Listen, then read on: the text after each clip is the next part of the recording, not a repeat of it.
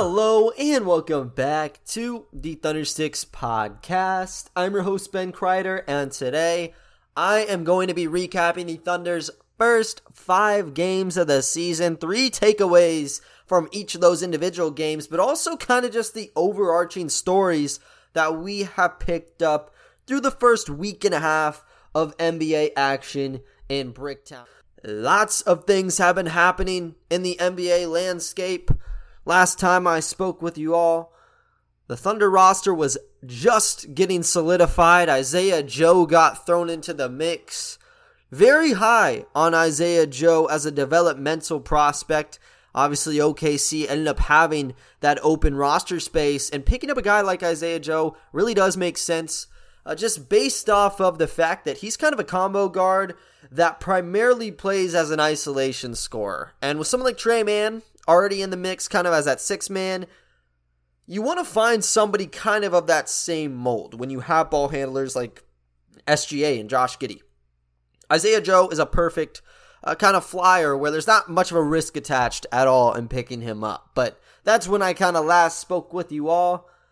Joe got to see some action in these last 5 games, as did really everybody else outside of the other injuries, notably Chet Holmgren, who will be out this year. But just starting it out with their season opener against the Minnesota Timberwolves in Minnesota. I mean, this is an interesting game, obviously, because you have Rudy Gobert and Karl Anthony Towns going up against OKC in a front court that doesn't have Chet Holmgren in this game. So the dynamics are already kind of interesting, and it got interesting when you saw the starting lineups. The way that this offseason kind of panned out, obviously with Chet, being picked up, things got crunched a bit in the front court, where you're looking at guys like Poku and Bazley as, players that were locked into the rotation last year and really the last couple years, to one of them potentially being on the outside looking in. And JRE was the solid piece as a rookie last year. He gets his minutes. With Holmgren out, everybody kind of eats here. But the starting lineup did not include Baze or JRE. Poku's playing the 5 against Rudy Gobert, and Kenrich Williams is at the 4 spot. So they had a very undersized unit going up against the T-Wolves. And as expected, a lot of play happened around the interior. Rudy Gobert went 10 of 15 in this game. Cat was really silenced, 2 of 10 and 2 of 7 from downtown. But OKC ultimately ended up losing this game by a margin of 115 to 108. So 7-point loss in the debut. Not too shabby, especially when SGA is dropping 32 points. 12 of 23 from the field, 6 rebounds and 5 assists to go with it. Giddey picks up his double-double with 14 points and 11 rebounds. And Poku even ends up with 11 points and 7 boards. And, this was a game where at the tail end of it, OKC had a shot. Poku had some turnovers, had some misses where you should probably be kicking it out to SGA. But I think it's more of a learning moment, and you'd rather have that at the beginning of the season than the end of it. Ultimately, I don't think it was a major deal, but Mark Dagnall probably pulled him to the side after the season opener there. Really what I took away from it was just the starting lineup in the first place. OKC just being extremely unique with how they approach things here. I don't think that would have been on anybody's bingo card that Poku would be starting at the center position. Maybe starting over Bazley at the 4, but at the 5, no way. But that's ultimately what happened here, and they just came a little bit short. J-Dub in his debut kind of got spoiled, ended up getting elbowed by Jaden McDaniels. He has not played yet to that point or after that, but right now he's standing at a perfect 100% in his NBA career. 2 of 2 from the field, including a 3-pointer. He has showed it all. He showed it in Vegas, showed it in Salt Lake City, and he showed it in the preseason. He is a Swiss Army knife on the offensive side of the court. So, and really defensively as well, with being 6'6" with a 7'2" wingspan. If you have a dynasty league, might want to swoop him up because he is going to be something for this team moving forward. Paint play was what ran this game, though. When you're losing 50 to 32 in that aspect and you're letting them shoot 33 free throws, it's not really going to go your way. So the fact that they stayed within single digits and had the opportunity to not just tie, but take the lead in this game in the closing moments really speaks volumes, at least the way that I view it.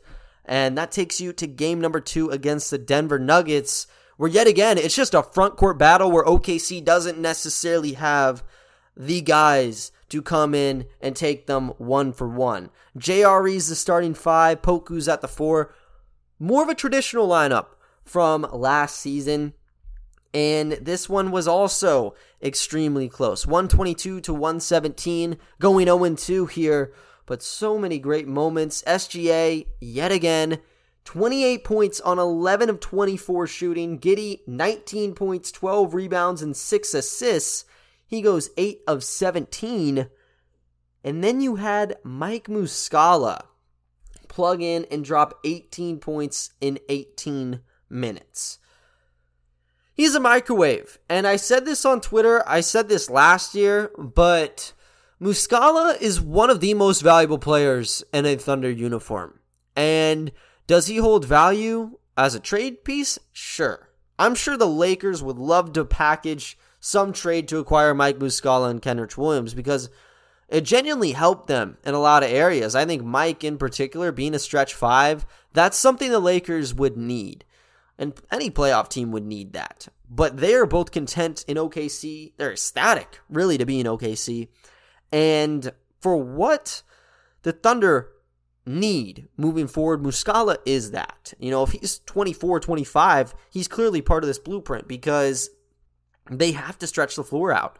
When you run an offense that is really reliant on high ball screens, isolations at the top of the key, and just dribble drives, you can't have front courts that cannot shoot the basketball. That is what has kind of been the big problem in the room the last 2 years, where maybe they don't have the best shooters in the front court. They don't have the best shooters point blank off the catch, and it leads to some box-and-one defenses, some disadvantageous situations. But you do have one guy through it all that has been the constant, and that is Mike Muscala. They played him sparingly, and I don't know if you'd really call it intentional. There's a lot of guys they want to feed through this room. There's a lot of potential on the table. But anytime he comes in, he is just efficient.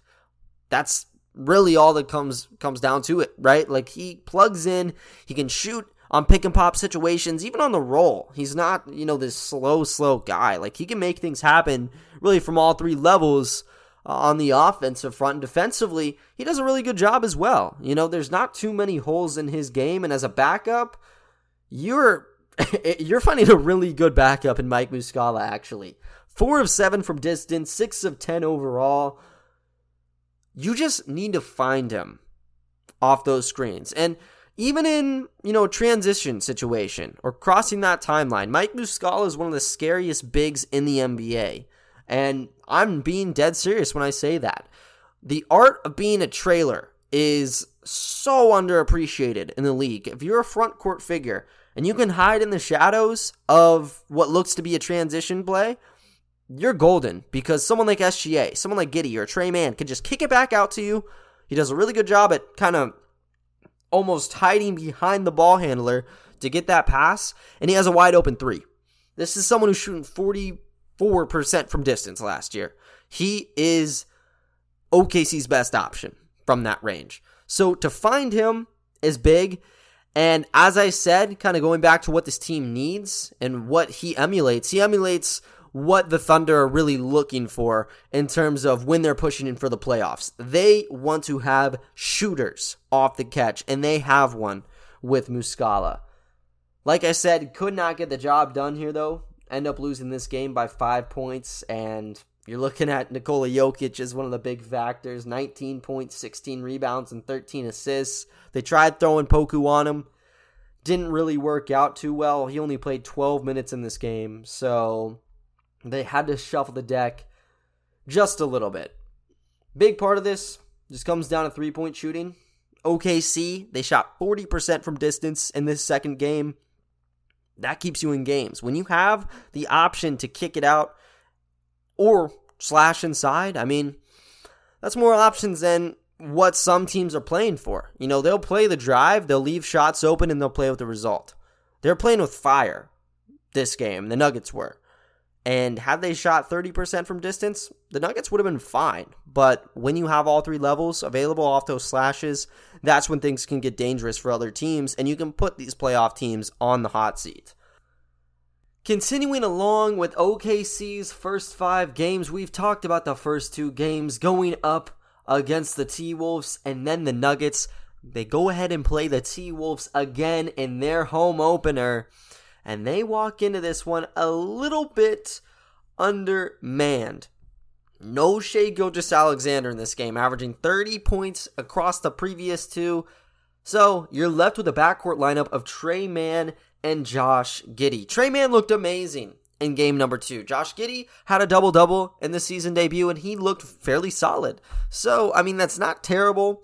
The big thing that you need to look at, though, is the battle that you saw in that first matchup against the T-Wolves, where Rudy Gobert and Karl-Anthony Towns were basically eating their lunch. In particular, Rudy Gobert around the basket was unstoppable. Aleksej Pokusevski could not guard him. The wide array of frontcourt figures they tried throwing on Gobert just did not work either on the glass or inside when he was looking to find his shot around there as well. So they kind of went for a more traditional starting lineup from what you would have saw last year. Josh Giddey, Tre Mann, Lu Dort, and then you have Kenrich Williams and JRE rounding it out the 5 spot. So that makes a little bit more sense. Poku's coming off the bench, Darius Bazley not cracking that starting lineup, and you get into play. And this is one where you actually had a pretty solid chance if you're in Oklahoma City's camp. They lose this one 116 to 106. But when you delve into the details of this, they were able to stay in this game shooting terribly from the floor. They shot 9 of 41 from downtown, and typically, if they are not shooting well from 3, they're going to attack the basket and try to find some fouls. They only shot 21 free throws. Minnesota shot 22, and then they shot 30% from distance. So this was a game that really had to be played from the interior, and when you're looking at OKC's camp, they just don't have necessarily those types of players. Karl-Anthony Towns, he played around the basket in game 3. Game number 1 of the season, he was all from distance, and that really didn't work out for him. Gobert went 7 of 9 in this game, and Anthony Edwards erupted for 30 points. OKC on the flip side, though, they got one really good contributor in Lu Dort dropping his first 20 piece of the year. And then you go down to just the legion of guys in double figures. JRE, 15 points, going 5 of 6 from the field. You need to have your starting 5 be able to stretch the floor out. That's exactly what he did in this game, and that's why they had a chance. Tre Mann gets 10 points, Josh Giddey gets 10 points, but Eugene Omoruyi was the guy against the T-Wolves. And he looked very impressive during the preseason. He's kind of under the radar because he wasn't, with OKC for the longest of times, right? Like Lindy Waters, for example, he's on a two-year, two-way contract. You knew that he was going to be on this roster coming into this season. Eugene Omoruyi was kind of a surprise signing, and he was good last season. He was on a two-way deal with the Dallas Mavericks, really good player for the Oregon Ducks back in college, but he got hurt with the Mavericks, was basically ruled out for the entirety of the season, and because of that, they wanted to open up that two-way deal, and he was kind of sent home a little bit early. OKC picks back up on that, and they might have found another gem through the Mavericks and Texas Legends system. Fun fact about how that pipeline works, and there always seems to be pipelines in the G League. It's very intriguing to me, but Jalen Horde and Moses Brown were both players that initially were with the Texas Legends and the Dallas Mavericks. And OKC, going into the G League bubble, took both of them. Moses Brown turned into a standard contract guy. He even played for the Mavericks. And Jalen Horde, he's grown into a player where he's actually playing pretty damn well. And now he's playing overseas in the Israeli Premier League, and that is a pretty good league when you're ranking things out. I'd probably have to list it off the top of my head. I think that's a top 6th or 7th league in the world, and he's very, very talented. But anyways, that's kind of how that all worked, and they might have found their guy with Eugene. He's not going to wow you in terms of athletic ability. In terms of measurables, he's exactly what the Thunder have been craving. They signed Melvin Frazier Jr. to the OKC Blue for the 2020-21 bubble season, and then he returned last year, 6'6", 7'2" wingspan. J-Dub, 6'6", 7'2" wingspan. Eugene Omoruyi, exactly the same. And you can move it down to 6'5" if you want. The 7'2" wingspan stands. This is a very lengthy prospect to play the 2 or the 3. He's 25, so it's not like he's this young player, but he looks like a seasoned vet playing out there. He looks the part of a 25-year-old that isn't in his 2nd NBA season. He's in his 5th NBA season or 6th NBA season. He has jumped right in and has made an impact. The big thing with this Thunder squad that has stuck out is just the intensity. If they're going to win a basketball game, it's through the hustle stats. Eugene is getting in there on deflections. On the offensive end, he's looking to attack the basket. I ended up going to one of the preseason games. It was against Adelaide, so you need to take it with a grain of salt. Eugene was just slashing inside, really getting whatever that he pleased. And that has translated over. He goes really nicely with this current core. And he went 5 of 7 in 12 minutes here to pick up 13 points and 3 rebounds. So I was really happy with that. On the other front of new guys coming in, Ousmane Dieng got to play 24 minutes in this one.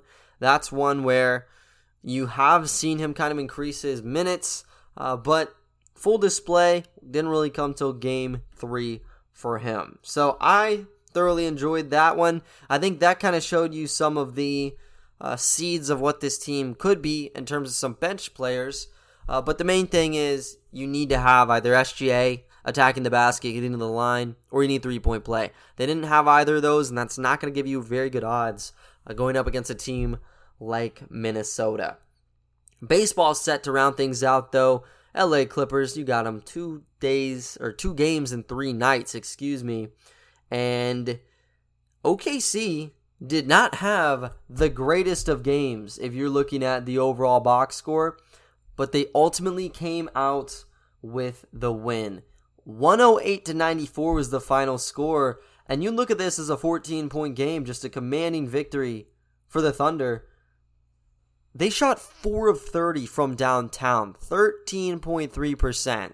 That's not going to win you very many basketball games. So they had to find it another way. They got to a foul line, went 20 of 25 there. On the other side, LA went 14 of 18. So you're picking up 6 points in that column. But how about just attacking off of penetrations? No Josh Giddey in this game, no problem for OKC. SGA picks up 33 points and 8 assists, 11 of 22 from the floor, 2 of 2 from distance. Take those out of the picture, 9 of 19 on twos. For Tre Mann, he played 36 minutes in this start, 25 points, going 10 of 24. If you take his 3-point attempts out of the picture, that's 8 of 16 on twos. This team runs off of the drives, and they have mastered it. Tre Mann, one of those players where he can pop off.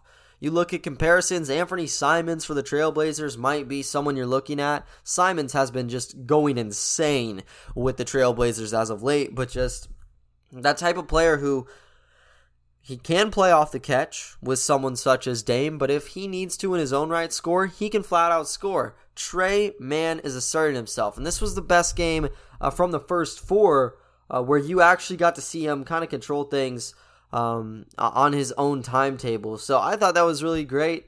Another thing, though, was Aaron Wiggins getting minutes. OKC is just changing the starting front court like nobody's business. You started out with Poku playing the 5. That didn't work out. You moved to JRE playing alongside Poku. Didn't necessarily work out. Kenrich Williams with JRE.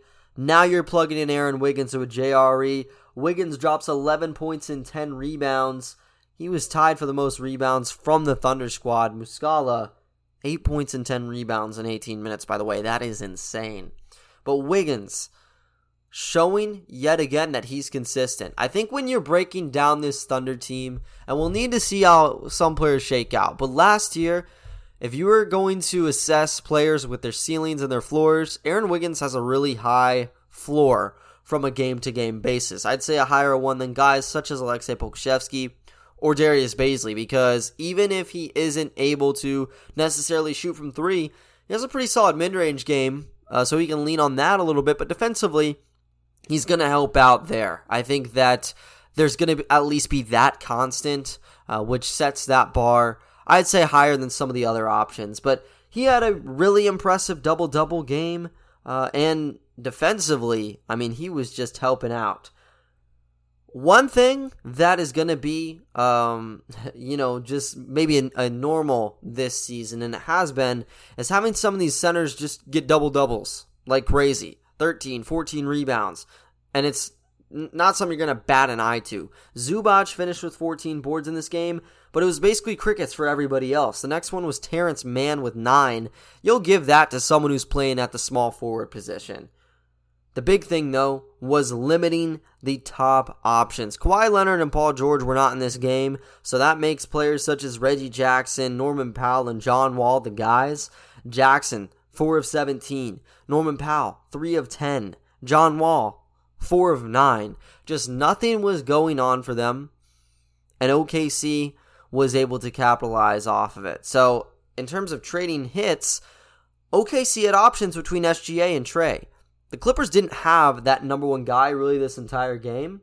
Their leading scorer was Luke Kennard with 15, just to put it in perspective. So that's what kind of drove this. But this was their most complete game to that point. This is really where you got to see some of the upside playing someone like Tre Mann in the starting lineup. Is he a six-man when everybody's healthy? Sure. I think that's how it works. But if you want to optimize the offense, then him being a starter actually makes sense in terms of shot production, shot creation, and finding players that can work off the catch with SGA. Because even though there are clear upsides to starting Dort or starting Josh Giddey, they don't bring that same presence from downtown, and they don't bring that same presence as a creator, at least from all three levels. Obviously, Giddey's able to make things happen from anywhere. Lou Dort is just a low-maintenance beast on both sides, so you can't go wrong. But you do have that added dynamic, and this is really the game where you got to see that in full effect, getting 36 minutes in for Tre Mann. Second game of the baseball set, you end up getting about the same result. No Josh Giddey coming in for this one, so it's still Tre Mann and SGA in that backcourt. Aaron Wiggins stays as that starting four, and they played insanely well yet again. This was one where you had both sides playing fairly well. OKC, though, they had the most complete game they've had to this point in their last game against the Clippers. 118-110 was your final score. OKC shot 17 of 38 from distance, so 45%. And then they end up just going around inside, getting whatever they need. SGA, 24, 5, and 6 is his stat line. Tre Mann ends up with 14 points in his own right. They didn't even need to touch the free throw line. They went 7 of 8 from the line. On the flip side, the Clippers went 13 of 18. But if you don't have to lean on free throws and you can lean on threes, you lean on the threes any day of the week. If the Clippers are trying to apply pressure around the interior, which they're trying to do, every team's trying to do this with OKC, you have to kick it outside. You have to find other players who can contribute. Tre Mann, 4 of 7 from distance. Aaron Wiggins, 3 of 6 from distance. And Poku, 3 of 5 from downtown. He basically iced this game. He had 15 points and 6 rebounds across 26 minutes. Playing off the bench. Just one of those things where no matter what position you put him in, it's going to be either insanely good or there's going to be a lot of holes you can take away from the game. This is one where you didn't see a lot of holes, and there's just something about Poku playing against the Clippers. Started out in his rookie season. I mean, he swayed some ping pong balls, went from probably the number 2 pick to number 6 in Josh Giddey. The way the team looks, you're good with how that ultimately rattled, but he has something with the Clippers. That is 100% certain. For SGA, you can try to make a rivalry out of it. I don't think it exists. You could have maybe said that like right after the PG trade, but it's just a normal game for him. Putting up normal all-star-esque numbers with his 24 points. And Kenrich Williams getting relegated to the bench really did not faze him whatsoever. He had 12 points, going 5 of 8 from the field. So that was just an overall impressive game. And then to top it all off, Lu Dort was not a great player from downtown, but because you have options off these drives and you have so many different shooters in this game, he was able to sneak inside, pick up 8 2-pointers, and get himself 21 points and 4 assists in his starting gig. So 2-3 through the first 5 games, both wins coming up with the LA Clippers. I got 3 big takeaways from this. This team is not a joke. Like, even with injuries, they can still stand a chance against a lot of different opponents. Doesn't matter if you're walking in there as a playoff contender. Doesn't matter if you're someone going for lottery balls. They can get you sleeping.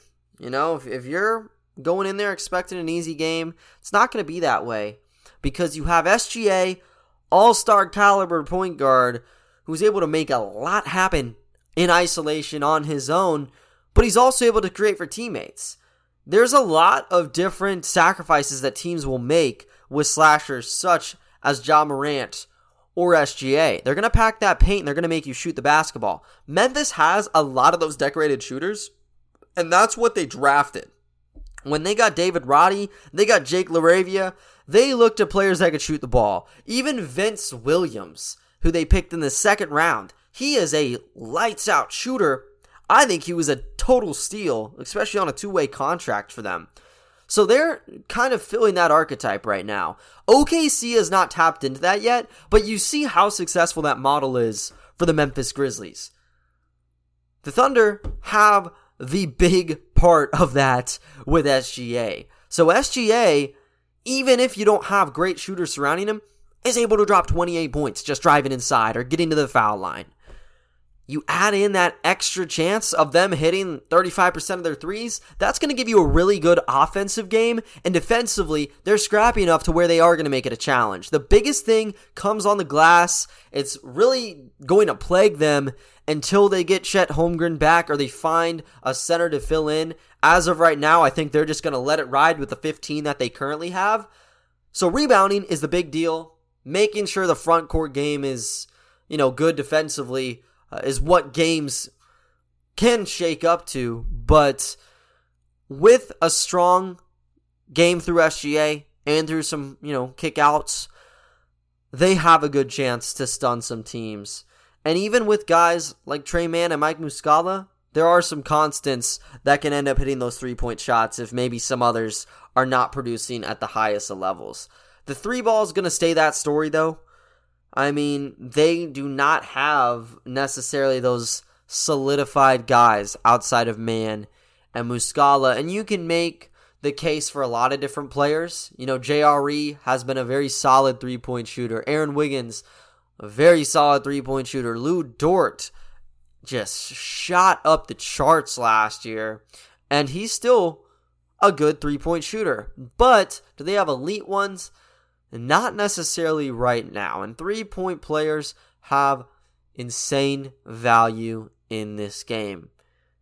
They're going to definitely pick some up as this team progresses, but as I kind of aforementioned, they are not at that stage. They're trying to pan out some more diamonds, and they're trying to, continue building up this young roster, potentially bring on a high lottery pick, and then run it back when they do have Chet Holmgren, and they can really lay out and implement the foundation that was kind of constructed going into Summer League and going in after draft night commenced. There's still going to be guys that will be very productive. Lindy Waters III was brought on a 2-way deal because he was a 3-point shooter. Last year, he filled in for Paul Watson Jr. He was brought in for 3-point shooting purposes. Trey Mann, 3-point shooting purposes. He can do it on the dribble. He can do it off the catch. And how about J-Dub? He looked spectacular in Summer League from downtown. At Santa Clara, he was able to get it done from distance. I'm certain he's going to be able to do it when he returns to the lineup. And that's another real weapon. So you do have some building blocks here. It's just about kind of crafting it all together and having that finished product kind of all said and done. Teams are going to play box and one. You saw it to close out last year. I think that's going to be, just something that isn't everybody's game plan. When you're playing a guy who is so lethal, slashing inside, and you're playing a team that ranks top 10 when you're looking at drives, and you have the number one guy in SGA in that category for the last 2 years, and now going on 3 potentially if things stay part of the course here. They're accustomed to this stuff, and they're game planning around these type of defenses, but you do need to look at the 3 ball as one of those primary deals.